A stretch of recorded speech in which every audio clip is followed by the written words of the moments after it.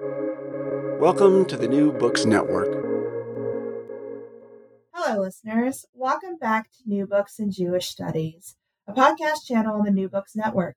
I'm Amber Nickel, the host of the channel, and today we're going to be talking with Sonia Gollins about her most recent publication, It Could Lead to Dancing, Mixed Sex Dancing in Jewish Modernity. Sonia, welcome to the channel. Why don't you start by telling us all a little bit about yourself?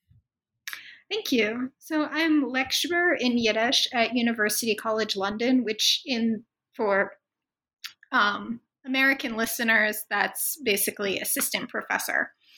I am a scholar of Yiddish studies and also German Jewish literature.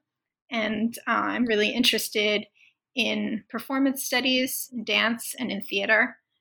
I taught previously at the University of Vienna, the Ohio State University, and at the University of Göttingen. And I'm the managing editor of Plotting Yiddish Drama, which is a project of the Digital Yiddish Theater Project to create a database of English language plot synopses of Yiddish plays. And outside of my academic life, I'm also a Yiddish dance leader. So I teach Yiddish folk dance, so Ashkenazic folk dance at various festivals or venues, and lead it sometimes at concerts. That's awesome. It sounds like you are exceptionally busy, so I don't know when you had the time to write such an amazing book. And I'm guessing it is, your interest in language and dance that might have led you to this text. But I'm wondering if you could expand on that and share with us a little bit today about what led you to write It Could Lead to Dancing. So I've danced for most of my life, and so in various types, starting with ballet when I was a kid. And so when I started learning Yiddish when I was in college, it just seemed natural that I would also learn the style of dance that was performed by the people whose language I was studying. And I started going to workshops. At the time, I was studying at the University of Chicago, and Steve Weintraub was a Yiddish dance leader who was based in Chicago at the time. So I got to learn from him and go to other festivals. The year after I graduated from college, I spent in Germany at Heinrich Heine Universität Düsseldorf. And I was studying how Yiddish was taught at German universities. And near the end of that year, I went to a dance workshop at Yiddish Summer Weimar. And Yiddish Summer Weimar is this really incredible program that's one of the best training grounds for different aspects of Yiddish culture, where it goes on for a number of weeks over the summer, and for a particular set of days or for a week, you have these really intense workshops of about 6 hours a day that are focused on honing a specific skill, maybe instrumental music, maybe a certain type of singing, certain song repertoire. And they also have, prior to the pandemic, had dance workshops. So back in 2010, I attended this dance workshop, and I honed a number of skills that I had already been cultivating, but I also learned about a number of social dances, partner dances, that were also part of the Yiddish dance repertoire. And that got me really thinking about the way in which these couples dances or like square dances that were maybe not performed just by women. Because actually, if you look in some of the ethnographic materials, the set dances, the square dances, the partner dances that were performed in a gender segregated setting were generally part of the women's repertoire. But I was learning at this workshop that it wasn't necessarily always performed in a gender segregated setting, which is something that I kind of thought would have been the case based on the way that I was encountering people in other contexts talking about there being a taboo on men and women dancing together. So this was sort of percolating, this awareness that men and women did dance together.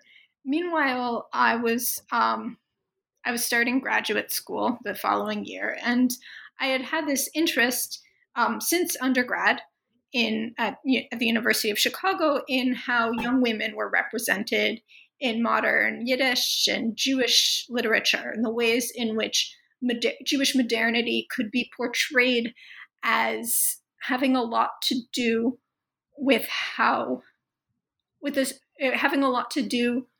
the choices, the romantic choices that young women made. The most famous example of this is in Sholem Aleichem's Tevye da Milchige, Tevye the Dairyman stories, which were the inspiration for Fiddler on the Roof. And you see how these sisters each meet men who are not who their parents would necessarily want them to marry, who each are representative of some of the different social forces and changes that Jews were encountering during the 19th and 20th centuries.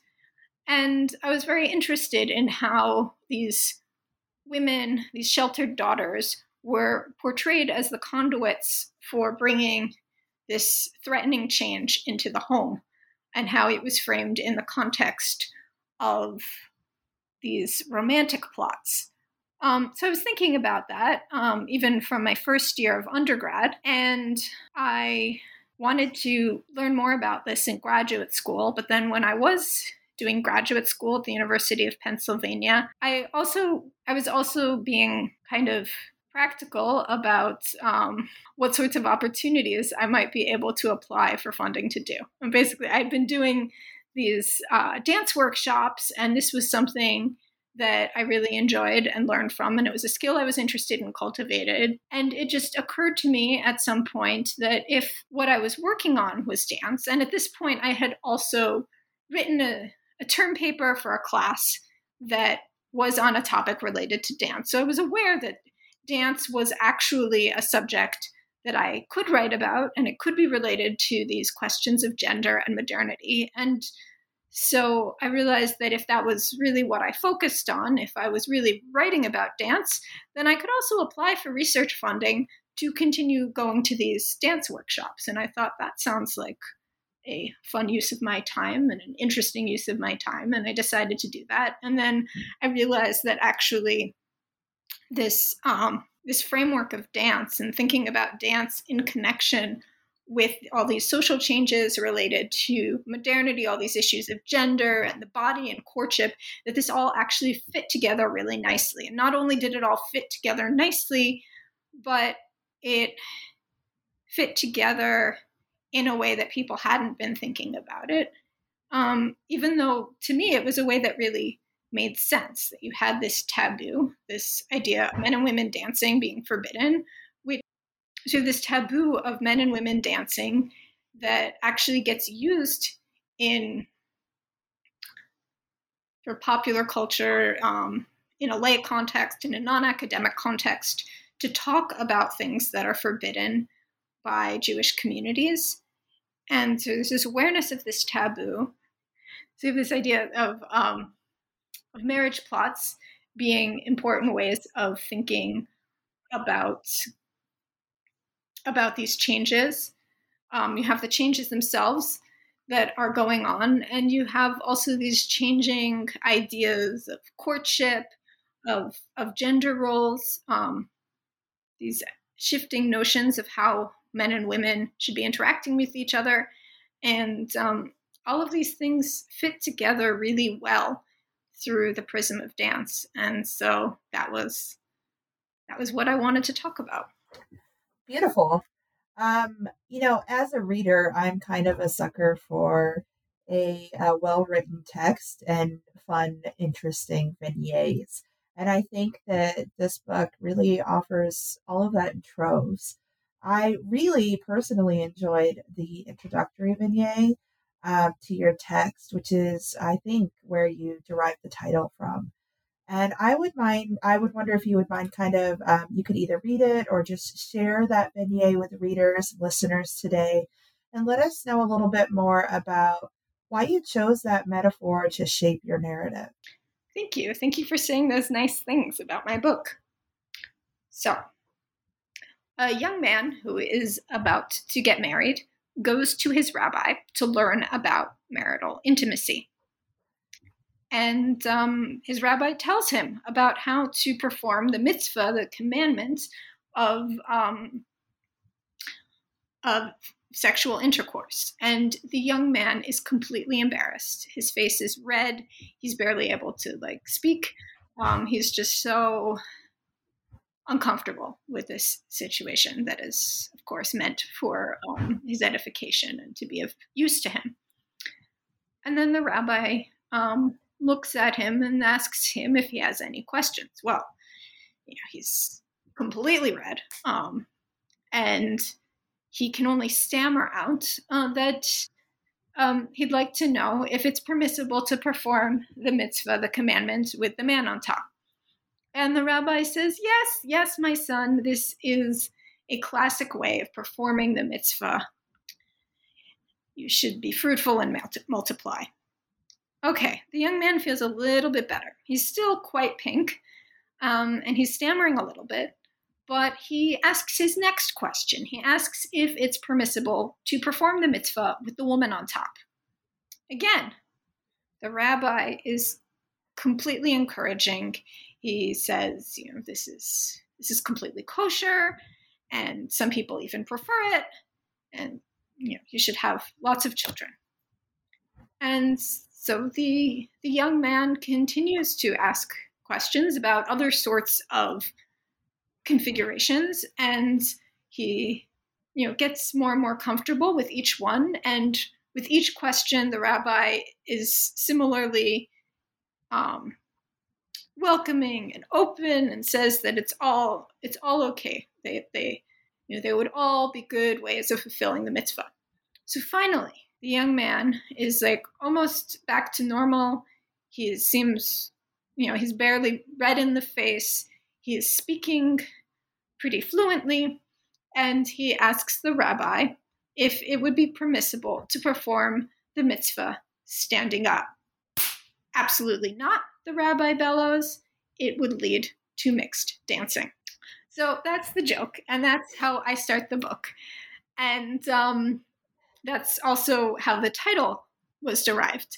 And the reason why I used it was, first of all, that was what people who already had heard the joke or different variations of it expected. And then my editor wisely pointed out that if that was how we were going to get inspiration for the title, then we would need to make sure that anyone who hadn't had the good fortune of hearing the joke before wouldn't be completely confused. And so it would be a good idea to start the introduction with it, which I'm very happy that she gave me that suggestion. And we also had to massage the title a bit to not be exactly the punchline, so that people who were expecting the punchline in the title would be satisfied, or mostly satisfied, but that people who hadn't heard of the joke wouldn't be completely confused. So that's why I don't have "It Could Lead to Mixed Dancing" as the main title of the book. So the reason that this joke is so central for this is because it points out the way that the taboo on mixed-sex dancing has helped shape discussions of Jewish modernity. And I talk about in the introduction, well, first of all, that this joke isn't unique to Jews, to Jewish communities. I've found variants for all kinds of other religious communities, including Baptists and Mormons, Seventh-day Adventists, etc., etc. And the taboo on mixed dancing also isn't unique to Jews. You have Christian theologians like Martin Luther or Cotton Mather decrying this sort of practice. But some things that were interesting from the Jewish context. And one is the fact that still today, or when you look at communities today, that the phrase "it could lead to dancing" or "it could lead to mixed dancing" is just used as a way of signaling in a sort of joking way that the person speaking has a knowledge of what's forbidden in the community and or in the community they happen to be in, and that they're going to sort of lightly poke fun at some of these restrictions. So it's a way of showing insider status. But it also, so this joke points to the way that the taboo on mixed sex dancing has helped shape discussions of Jewish modernity, and how it's a jumping off point for thinking about why dancing is a particular concern in the context of the social changes that swept through Jewish communities in the long 19th century, which is what I talk about in my book. Including this joke and other kind of cultural references, your corpus of sources is remarkable and compelling. Can you tell listeners a little bit more about your sources and how you came to encounter them? Thank you both for these kind words. And also I love this question because it allows me to talk about some of the sort of the process of the book that in a way that maybe isn't obvious in reading the book other than maybe the acknowledgments. So first of all, I am, to my knowledge, the first person to look at dance scenes in Jewish literature in this way. So I draw a lot upon this sort of emerging field of research known as literary dance studies, which is focusing on these written literary descriptions of dance scenes and using them to talk about things like social mores or character development or plot development and how these sort of exciting dance scenes fit into these sorts of ideas. This is a direction of research that, as far as I can tell, is most highly developed in the study of 19th century British literature, which isn't so surprising because when you think about Jane Austen, for instance, there are a number of dance scenes in her novels, and they have received quite a lot of attention. And so they loom large in these studies that use dance descriptions as a way of making broader points about whatever societies are relevant for these works of literature. In a Jewish studies context,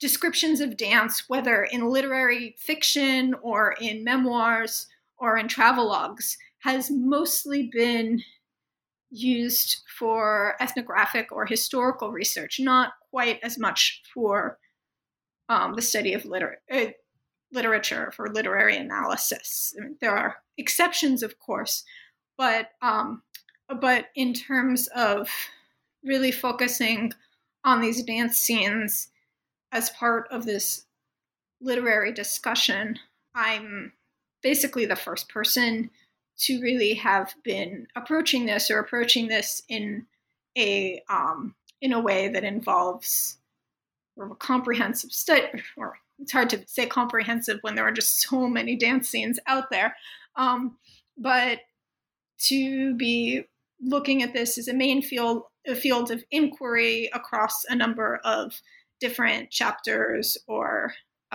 articles. And so this basically means that, generally speaking, other people weren't collecting these scenes.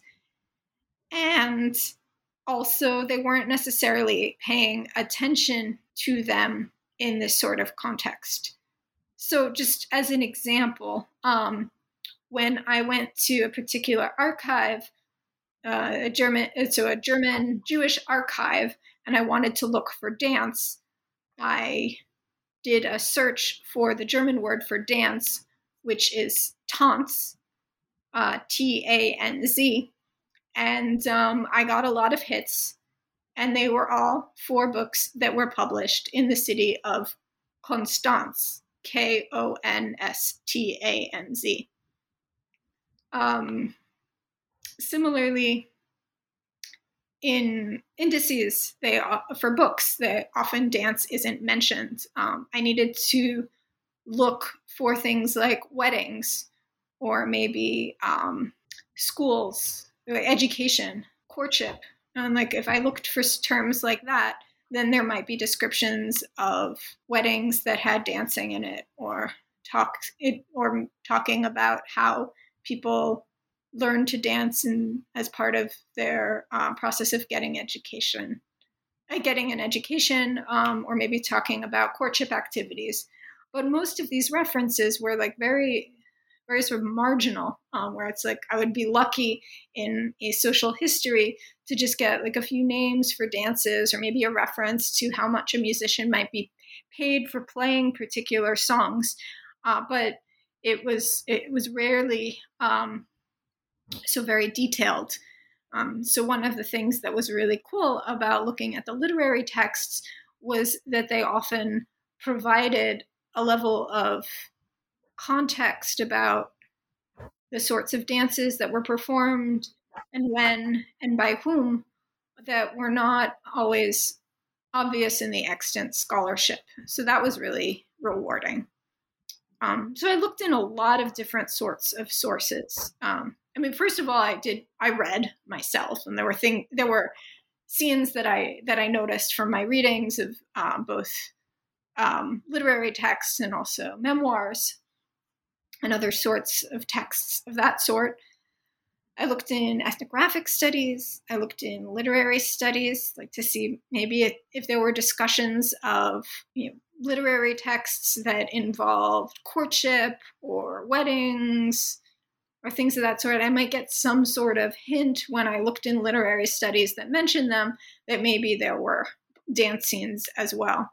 And I learned how to predict when there might be dance scenes. So if there were wedding scenes, also a lot of popular literature that had erotic themes might have titillating dance scenes, or works by writers who wrote local color fiction. They would often mention folk dances. So I could sort of tell what could be described almost as a genre of texts that had mixed dancing, where it was often works that were concerned about, works of middlebrow or popular fiction that were concerned about social change and often had some sort of romantic plot.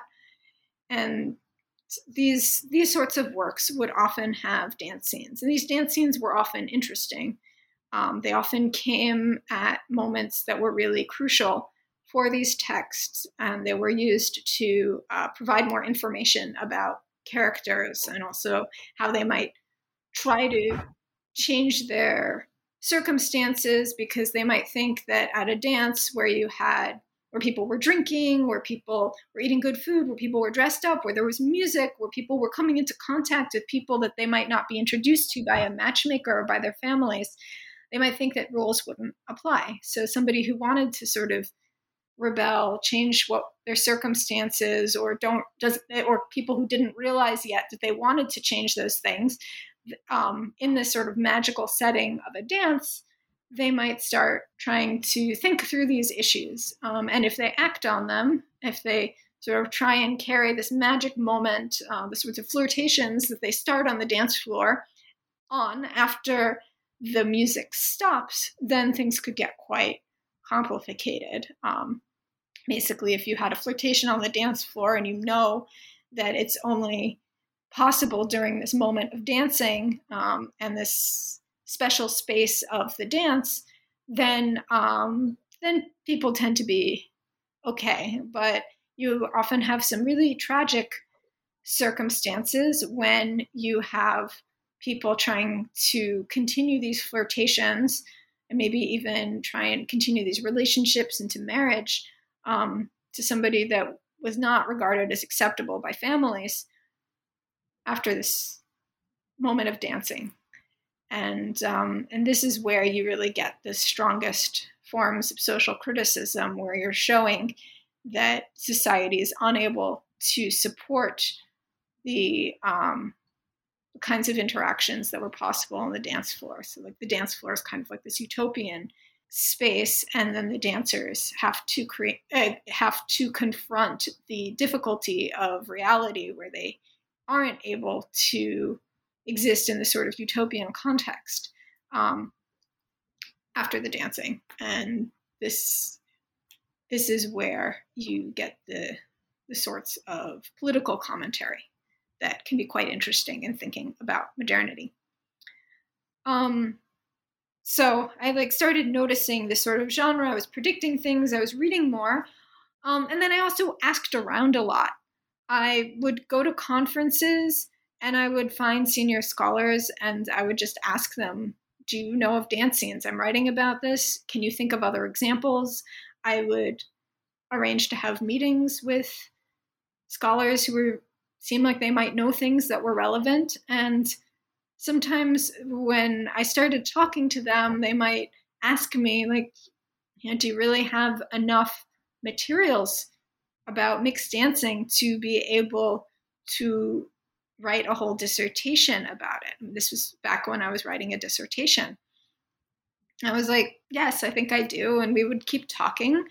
And then they would often just start thinking of examples, and they would come up with one example, and then they would come up with another example, and I would be writing furiously, and then they would realize, oh, actually I can think of quite a lot of things, and they would realize that this project had more potential than maybe was obvious at the beginning, because this was something that they hadn't really necessarily thought of before, and it was extremely helpful to get this sort of feedback and suggestions.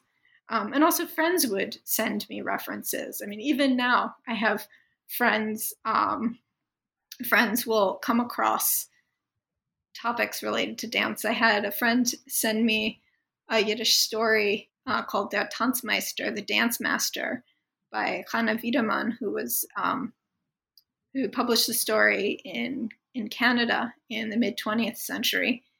And I actually decided to do a translation that will be published in jewishfiction.net.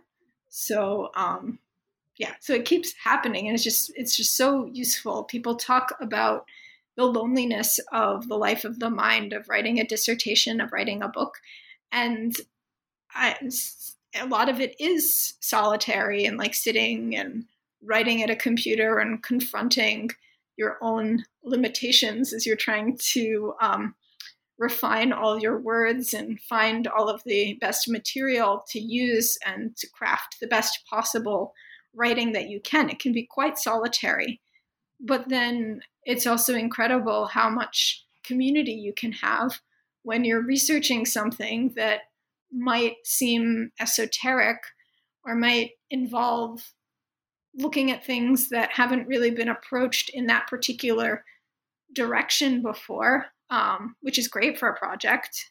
And then you have people who are willing to help you, who find things, and then you can really make things rich and interdisciplinary. So I feel really fortunate that I was able to do that and to sort of bring together all of these resources.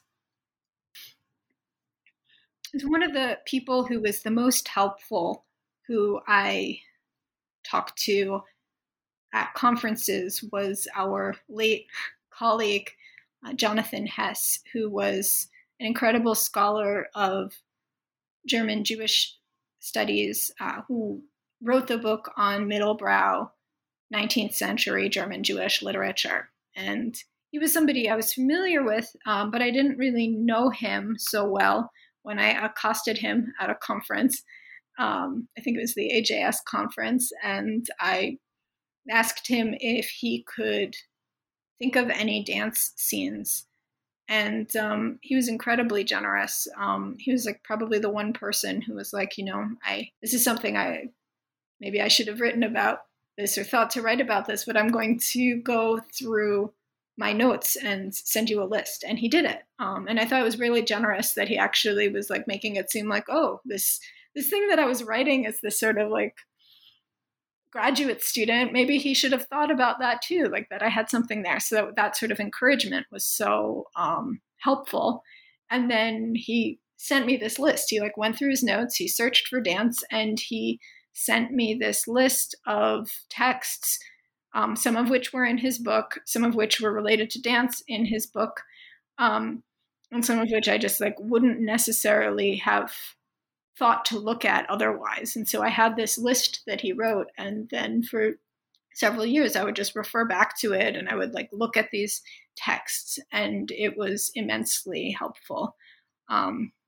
We lost him a few years back, which is still incredibly difficult for all the people that he was such an inspiration to in the field. And I'm just so grateful that in addition to his scholarship, that he was also such a wonderful human being and a mentor to more junior scholars. And I feel really grateful that in some way that the work that I do in this book also helps carry on some of the things that he was doing in his research. And it's just like I just find it really great to be able to build on some of this other scholarship in the field and people in the field who were so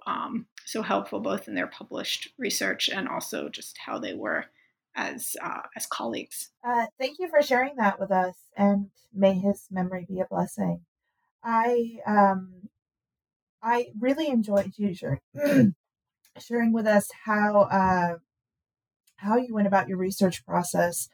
I think it's really important that those of us who have done this are sharing this research process with younger scholars, as your mentors did, and really helping develop paths for others to follow. I want to dig now into kind of the nitty gritty of your text and look at some of your major arguments. In the book, you identify a shift in Jewish attitudes towards mixed sex dancing from the late 18th to the 20th centuries. What is this shift? And can you tell us a little bit more about why it matters? Thank you. So mixed dancing, or as I call it in the book, mixed sex dancing, because there's like different types of mixing that could happen, different sorts of categories, and but I'm focusing on the dancing between men and women, and also most of the writers that I discuss don't really make any sort of distinction between sex and gender the way that would be the way that we talk about it today. But when there is any sort of question, they seem to focus on the bodies of the dancers. So I talk about mixed sex dancing. And so the style of dancing was technically forbidden in Jewish culture, even dating back to the time of the Talmud. It's not explicitly forbidden, but there's various reasons why it's presented as forbidden. There's various moments in Hebrew Bible, for instance, where you have people dancing and the dancing is separate. You don't have men and women dancing together. So there's a precedent for separate sex dancing. There are concerns about lasciviousness, about a man touching a woman who is not a relative, various things that are like technically that are actually forbidden, and by extension mixed dancing becomes forbidden, and it was presented as dangerous in even going back to ancient times, but primarily because it could lead to sexual behavior within the Jewish community that might be seen as improper. So especially adultery. But when you get to the period that I'm discussing in my book, So like the long 19th century, the period between the Haskalah, or Jewish Enlightenment, and the Holocaust, so between the late 18th and the sort of mid 20th centuries, there is this shift. And this shift is that mixed sex dancing gets framed as a threat to the Jewish community, but not because it's primarily identified with sexual misbehavior within the Jewish community, like adultery, but instead because it's a sign of outside values, that people who are engaging in this form of dancing are acting like their non-Jewish neighbors. They're engaging in behavior that's seen as too modern, as rebellious, as not Jewish. So it's seen as a metaphor for acculturation and modernity more broadly, just this behavior that's being done on the dance floor. And this is something that coincides with other phenomena as well that make mixed dancing a particularly compelling metaphor.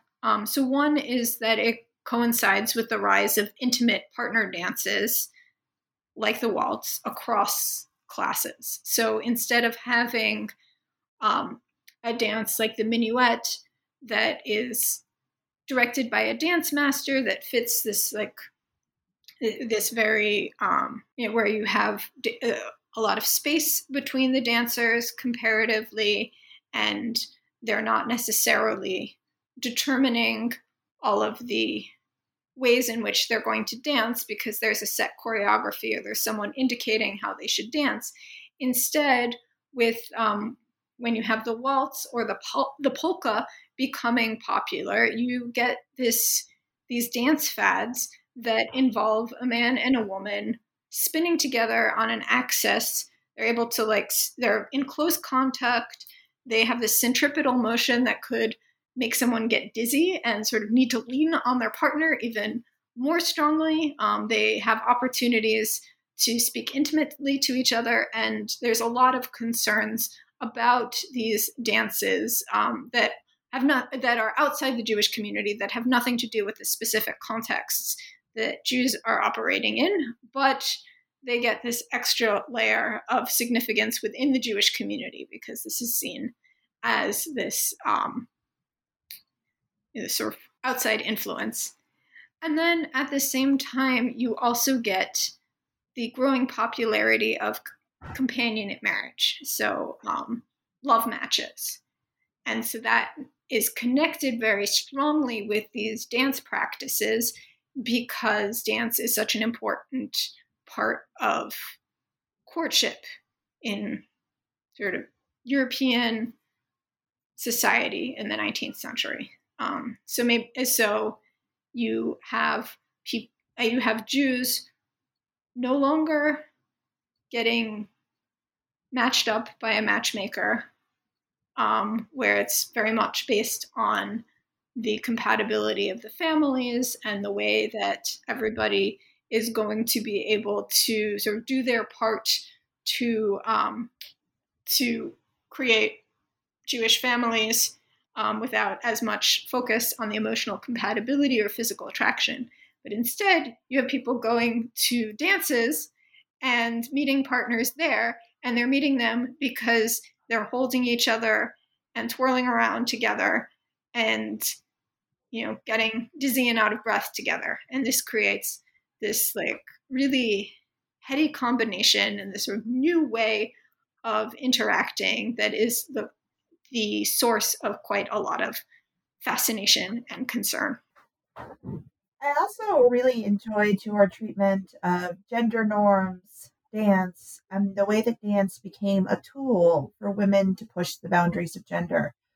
Can you tell listeners a little bit more about this phenomenon? Sure. So traditional Jewish society or Ashkenazic society was gender segregated.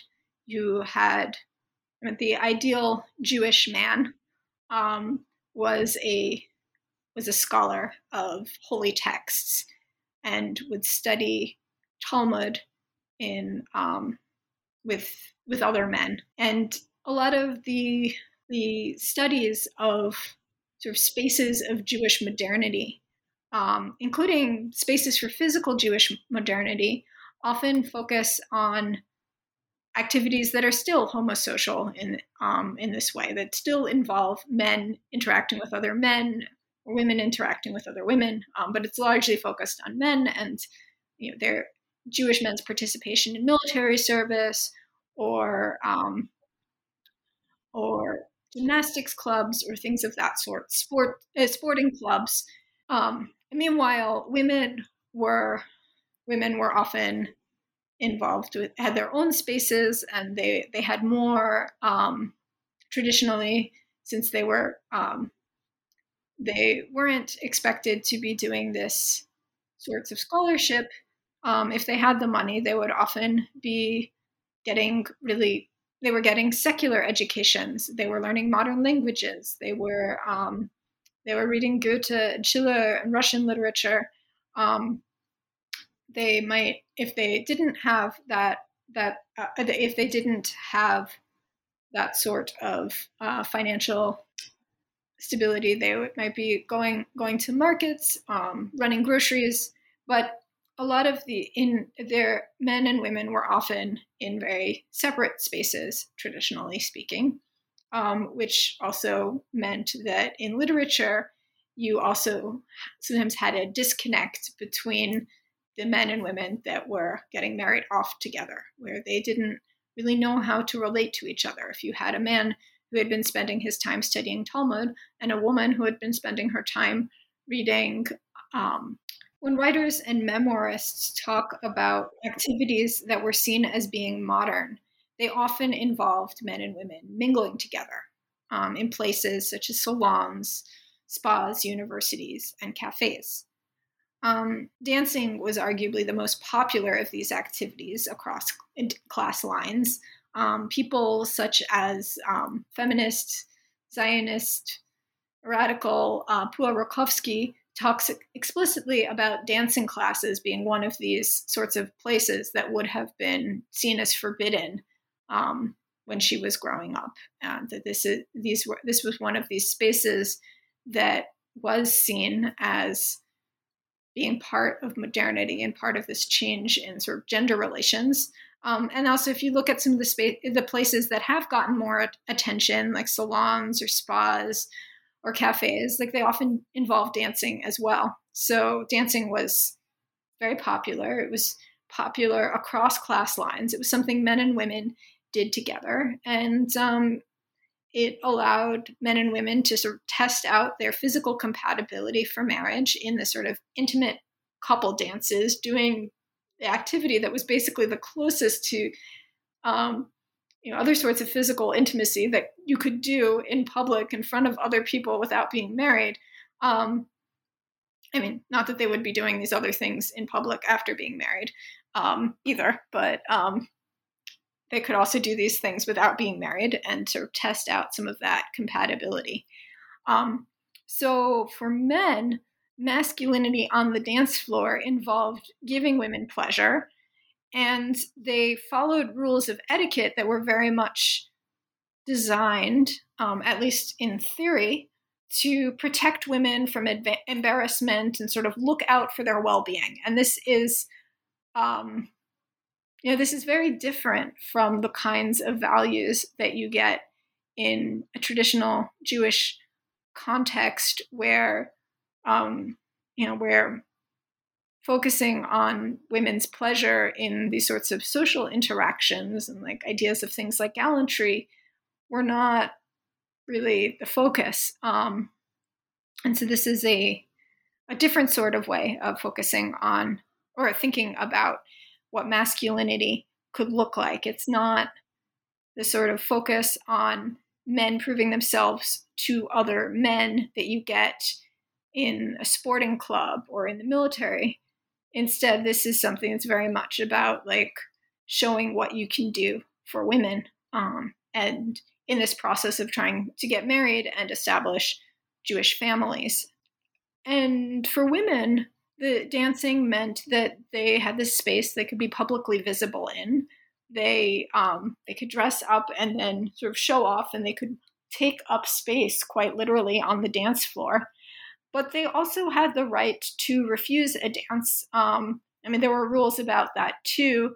If you refused to dance with one partner, then you were supposed to sit out the rest of the song. So it's not that so someone wouldn't take it personally. But there are rules about limiting those sorts of things. But there is this, the male dancing partner had to ask for permission to do the dance and to dance with her, and she could say no. So these sorts of things meant that we can sort of think about the ways in which dancing and physicality were the physicality of courtship could sort of cast new light on what the sorts of things that both men and women encountered that were sort of different from each other on the dance floor in the context of modernity. So like in my chapter on dance lessons, I talk about how there was a lot of anxiety, particularly in German literature, with whether Jewish men were capable of dancing. And there were ideas that Jewish men were like hunched over Talmud volumes, so they didn't have good posture, and they weren't really able to properly please women on the dance floor because they weren't physically adept enough, and they couldn't just sort of manfully go and partner her and sort of lead her through the steps. But on the other hand, there was an assumption that Jewish women would be able to dance.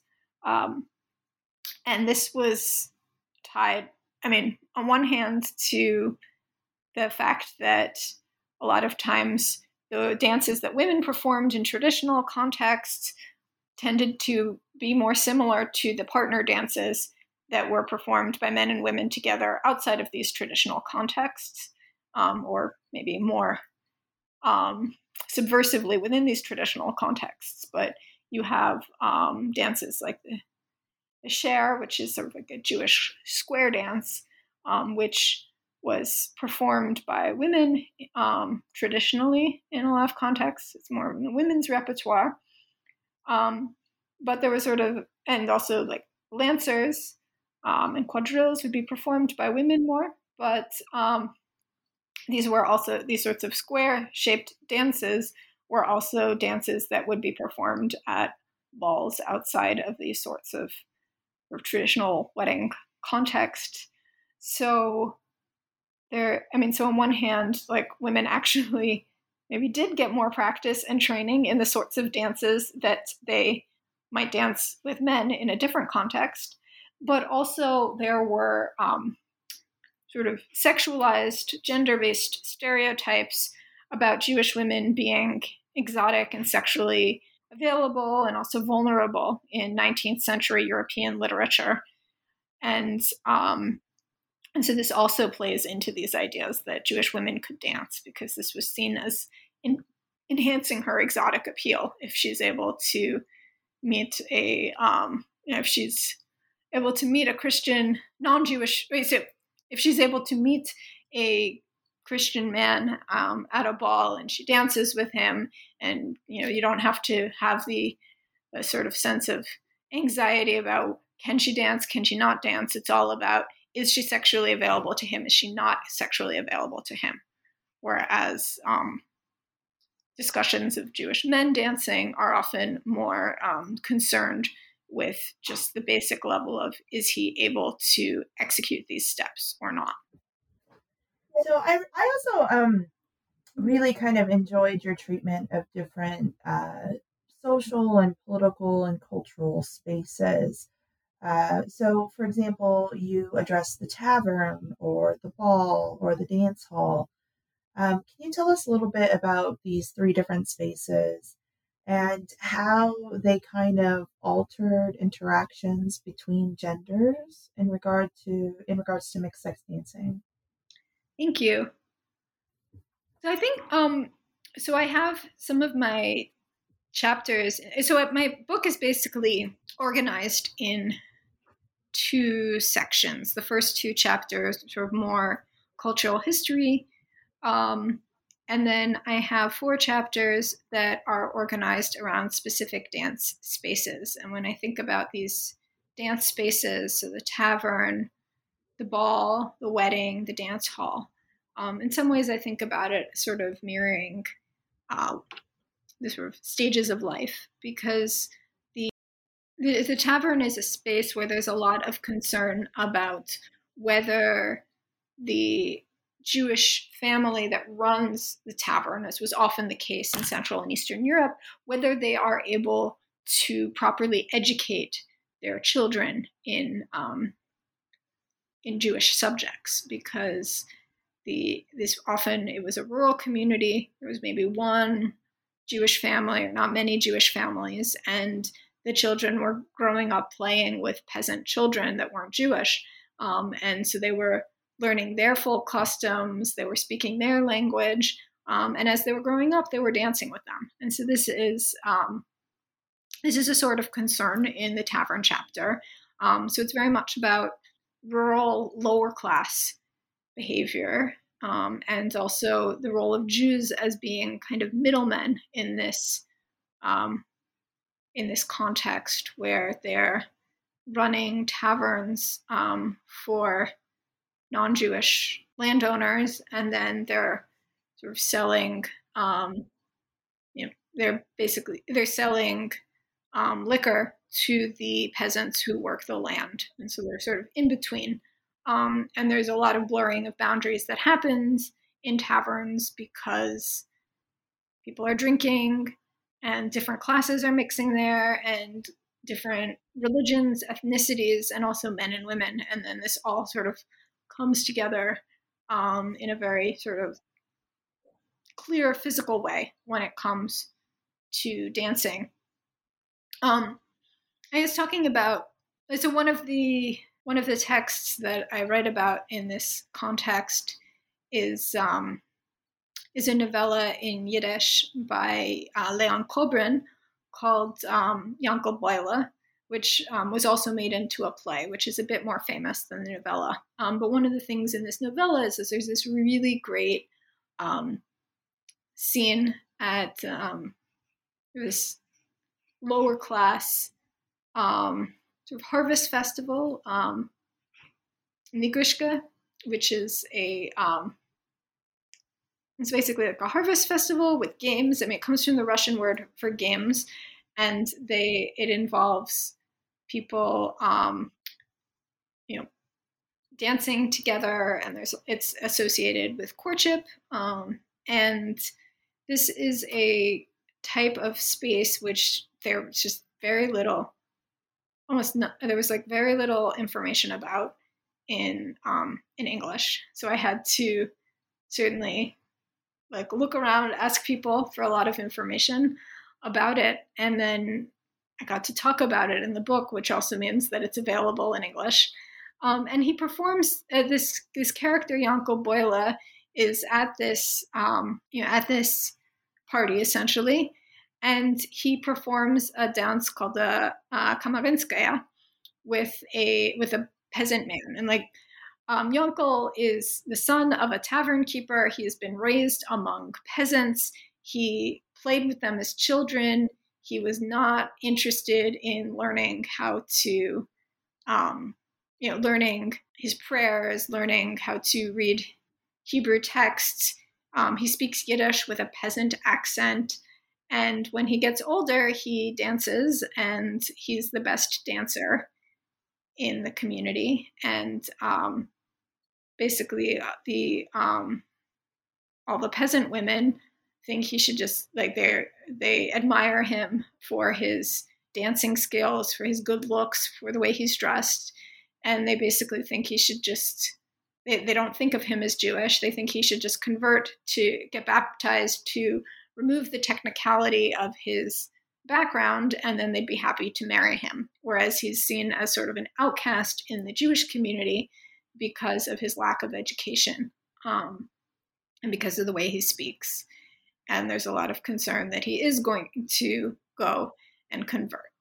And he goes to this party, and he's such a good dancer, and he gets into this like dance competition with a peasant man, this style called a Kamarinskaya, and that involves some sort of just like dancing, using various sorts of like figures and configurations, but like dancing in sort of like this test of endurance almost. And they're sort of at times like sort of mocking each other as they're dancing. And this is done in front of Natasha, who is Yanko Boyla's love interest, who he doesn't feel he can marry because she's not Jewish. And like there's also like very little about the Kamarinskaya available in English. So I was very fortunate that my friend Michael Alpert, who happened to have a ethnographic, was like a Soviet era Belarusian ethnographic encyclopedia, and he was willing to translate the Belarusian for me for the entries that were relevant for this. And so then I have this material and conversations with him and with others. And I was able to incorporate it into the book. And so like this sort of information about a sort of rural Russian or like sort of Russian Empire type activities that wasn't really available in English now can be part of the book. And so that's the sort of thing that I thought was really interesting about the tavern chapter, among other things. But so in the ways that the boundaries are blurred, the types of culture that's portrayed, that it's more of a lower class context. So that was all interesting to me. And dance remains relevant at balls, even though balls are very, very different. They're often more urban. They are a higher class of participants, and the two types of ball that I really focus on in this book are the balls that are sort of majority non-Jewish, where there's maybe one or two Jews that are invited, and there's a lot of concern about whether they're included or if they're excluded or if their acceptance is conditional, and sort of what is their ability to actually participate in this social space, and how does that differ if it's a man or a woman who is the one Jew at a ball. And so that's one of the things that I explore in this chapter. And then on the other hand, you get balls that are majority Jewish, and they still involve a certain amount of social inclusion or exclusion. So what does it mean if Christian men who are invited to a ball, are they more interesting as dance partners for Jewish women? And what does that mean?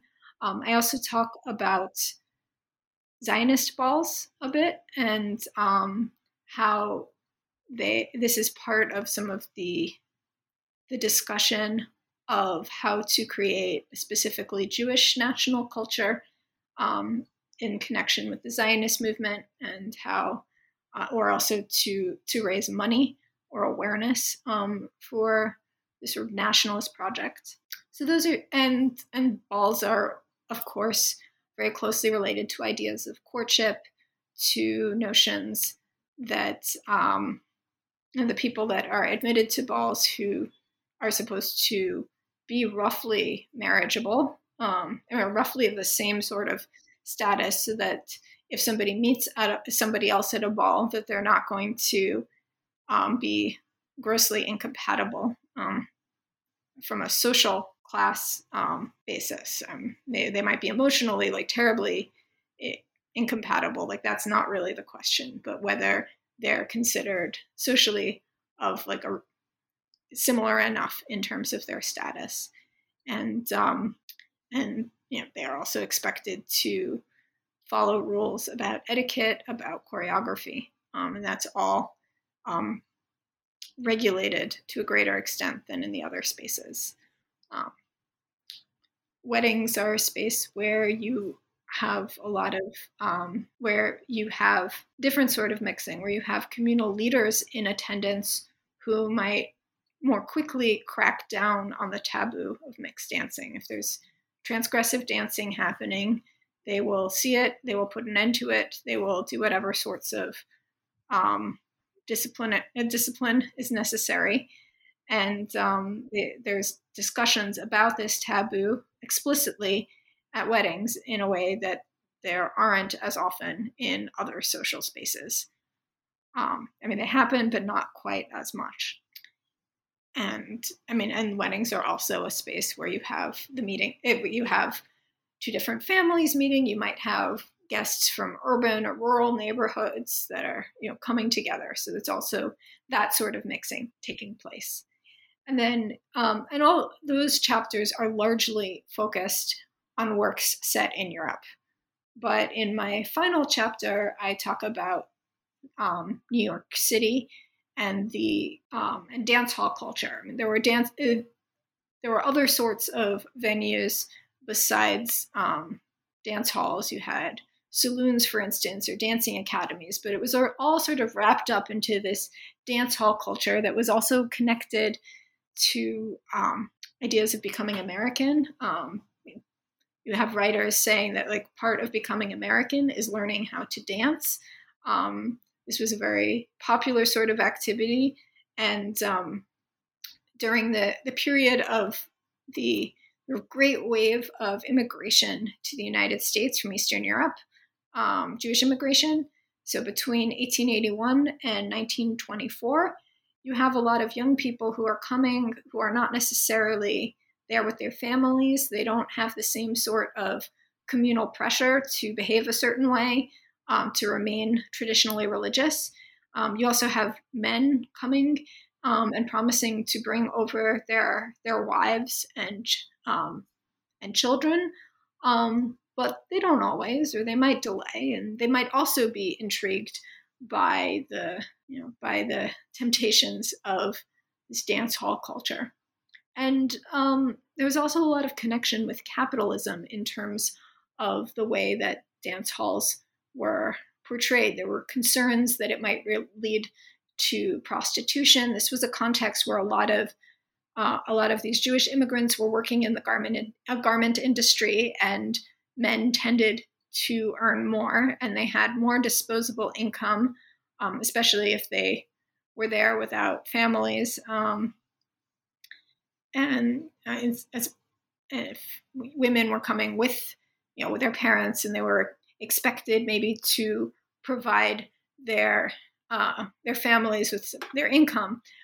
Men often, for various reasons, including that they were paid more, they often had more disposable income, and they could use that to treat women at these dances, and they were expected to treat women at these dances. So they would, maybe buy her a soda or something like that, and that created this sort of situation in which he's providing her with these things, and she might feel this pressure to reciprocate in some way. So there were concerns that this sort of flirtation, sexuality, dancing might also be commodified in this way that's related to this capitalist culture, this new social milieu in New York. And so all of this was tied in with these texts that depict the dance hall culture in New York. So I kind of stolen this question from the title of your epilogue, but what exactly comes from all of this mixed sex dancing?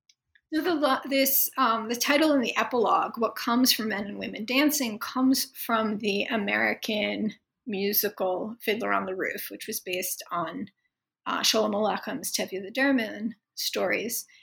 And this musical, which is great fun to watch, it also plays very much into these ideas of dance being a taboo.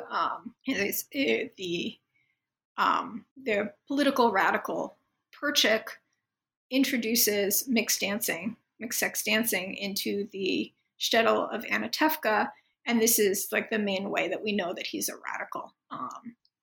Not not, and it's because it's more entertaining than having him like explain all of his Marxist theories. So in my epilogue, I talk about texts from the late 20th century to the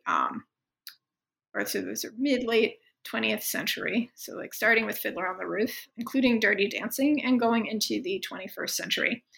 So these are texts that are often depicting pre-war Jewish communal life, but they were written post-war. And it's interesting to me because, well, for one thing, they allow happy endings. Dirty Dancing ends with a great dance scene and a happy ending. These are not works that are interested in policing borders in the same way. They aren't polemics talking about the evils of dancing. They can imagine good outcomes if a Jewish woman, as in Dirty Dancing, ends up in a relationship with a non-Jewish man. And I think part of this is because this is a post-Holocaust world, and in which the authors are writing, and it's like once you are aware of that magnitude of destruction of the civilization, like you can't. I mean, like what is the point of policing those boundaries anymore? Because there's like a much more devastating violation of like sort of like boundaries and communal standards of the existence of the community altogether that's already been done. And also the people writing these texts are often, they didn't grow up in that sort of milieu in the same way necessarily. So they might not, they might view things, they're viewing things somewhat differently. They don't necessarily have the same sort of like deep knowledge, but there is this really interesting way in which they do talk about dance, where dance is often connected to female protagonists. It's usually a female protagonist exploring her own sexuality and like growing even through relationships that in pre-war literature might have seen as incapable of leading to a happy ending. But here you have works where those boundaries don't need to be policed, where it is possible to have those sorts of relationships and have them not go horribly wrong. One of the texts that I find really interesting is if you've seen the Australian mystery series Miss Fisher's Murder Mysteries, there is a Jewish episode, Raisins and Almonds, and there's also a murder mystery,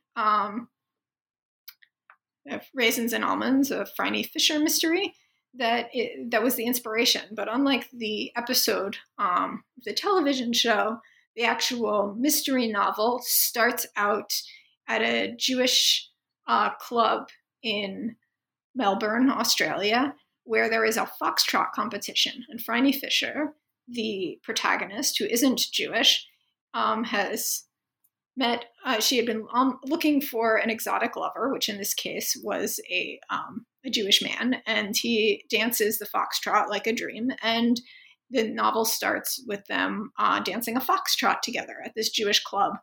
And then they're the best foxtrot dancers, but then they don't win the prize because they're not both members of this social club, because one of them is not Jewish. So it's decided that it would be better to award this prize to a couple where both are Jewish.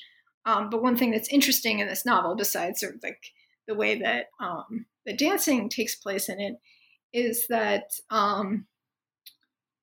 the relationship is portrayed. It's made very clear in the novel that Phryne expects her her lover to end up with a Jewish woman ultimately, and she only wants to have a short relationship with him. And she explains to his mother that she just wants to borrow him, and she knows that like later he'll be with a Jewish woman for for a marital relationship. And then the mother's like fine, and everyone's like fine, and it's sort of treated as like completely fine. And then they just have their romp, and they solve and she solves the mystery, and is just presented as uncomplicated, even though these sorts of issues of like in and out marriage are at least acknowledged. So yeah, I mean, I think it's really interesting that the works that are coming out more recently, and I talk about them, are thinking about the dancing in a different way. That's sort of less of a warning and more about seeing how these sorts of motifs can help develop their characters, but like without this same these same sorts of source of tension, or these same sort of anxiety about the process of modernity. Like it's sort of accepted that these values are here and here to stay, but how can we talk about the past when we have these values and we have this sort of sense of openness, and that actually it might be possible for a relationship that might not actually historically have been possible, really, that if we sort of think, oh well, maybe it would be something that could be okay. And so you have I mean, even if you have something like if you have a source like the recent German American Netflix series, Netflix miniseries Unorthodox, it's still portraying a traditional Jewish community, and in a way that shows that there's like a significant social critique being done, but you have and there's ambiguity at the end about what's going to happen. But part of the way that this woman, Esty, who has left an Orthodox community and a marriage that was not, where she was not physically satisfied, the opposite, and where she was not emotionally supported in the way that would have been helpful. Part of what helps her sort of explore her sexuality and sort of heal, as it's depicted in this miniseries, is because she goes out dancing with a non-Jewish friend in a Berlin club, and then they end up becoming physically intimate with each other. So this sort of idea that the dancing is related to sexual exploration is something that seems quite common in more recent texts that sort of thematize this Jewish mixed dancing. Sonia, we've taken up quite a bit of your time today, and thank you for taking the time. I did want to wrap up our interview with kind of the traditional closing question on new books in Jewish studies, and that's, what are you working on now? What comes next? Thank you. So my new work is inspired by the work I've been doing with the Digital Yiddish Theater Project. I'm editing their database, Plotting Yiddish Drama. When we were started collecting these synopses of Yiddish plays, I realized that almost none of them were written by women. Out of 250 plays on our wish list, only 2 of the titles were written by one woman, and Kadia Molodowski, and I realized that probably was not accurate, even if it was representative of the scholarship that existed at the time. And to my knowledge, there's only one academic article that's been written about Yiddish women playwrights. So I decided that this was something I was going to work on changing for the database, and then I realized that this was something I wanted to think about more and work on in my own research. So right now I'm working on putting together a project on Yiddish women playwrights, And I'm also working on a translation of Tea Artashevska's play Miriamol, which is a work about basically how children respond to the Holocaust. It was written in the 1950s. She started it before the war to depict how children processed pogroms, and then after the Holocaust, it took on a different meaning, and it involves there's folkloric elements, like children telling each other stories about rebbes in order to console each other as they're living in hiding. But it's also written as a modernist work, and it involves children playing games together that are often a way of processing the sorts of trauma they're dealing with. And like the play Miriamol takes its name from the protagonist, who's an adolescent girl who's described as having some sort of mental illness, and she becomes a sort of mad prophetess character who scares the other children with the things she said, which are also been said in rhyme. And then by the end of the play, she leads the children from Warsaw to, she claims, to Jerusalem. So it's a really fascinating play, and I'm working on translating that, creating some sort of critical edition, and I'm hoping that it's something that could be used in Holocaust classes, especially since there aren't that many plays there are plays about the Holocaust, but not so many that have really become works that are really taught in class, that are really so much part of the canon. And I'm hoping to create an edition that would be useful in schools in that way, and would also include an appendix of my translations of texts that were written about her by her contemporaries, most of them male literary figures. And this would also enable people who maybe can't go looking in archives in Yiddish, like students, to get a fuller sense of the reception of a woman who was involved in Yiddish cultural production. So that's what I'm working on now, the sort of translation, and also developing a larger monograph that's related to plays by women. Both of those sound amazing, and I'm looking forward to reading those. Thank you for taking the time to join us on New Books in Jewish Studies, Sonia. And I also just want to remind readers that you can pick up a copy of Sonia Golin's It Could Lead to Dancing, Mixed Sex Dancing, and Jewish Modernity any place where you can buy books, including the press website for Stanford University Press. Thank you.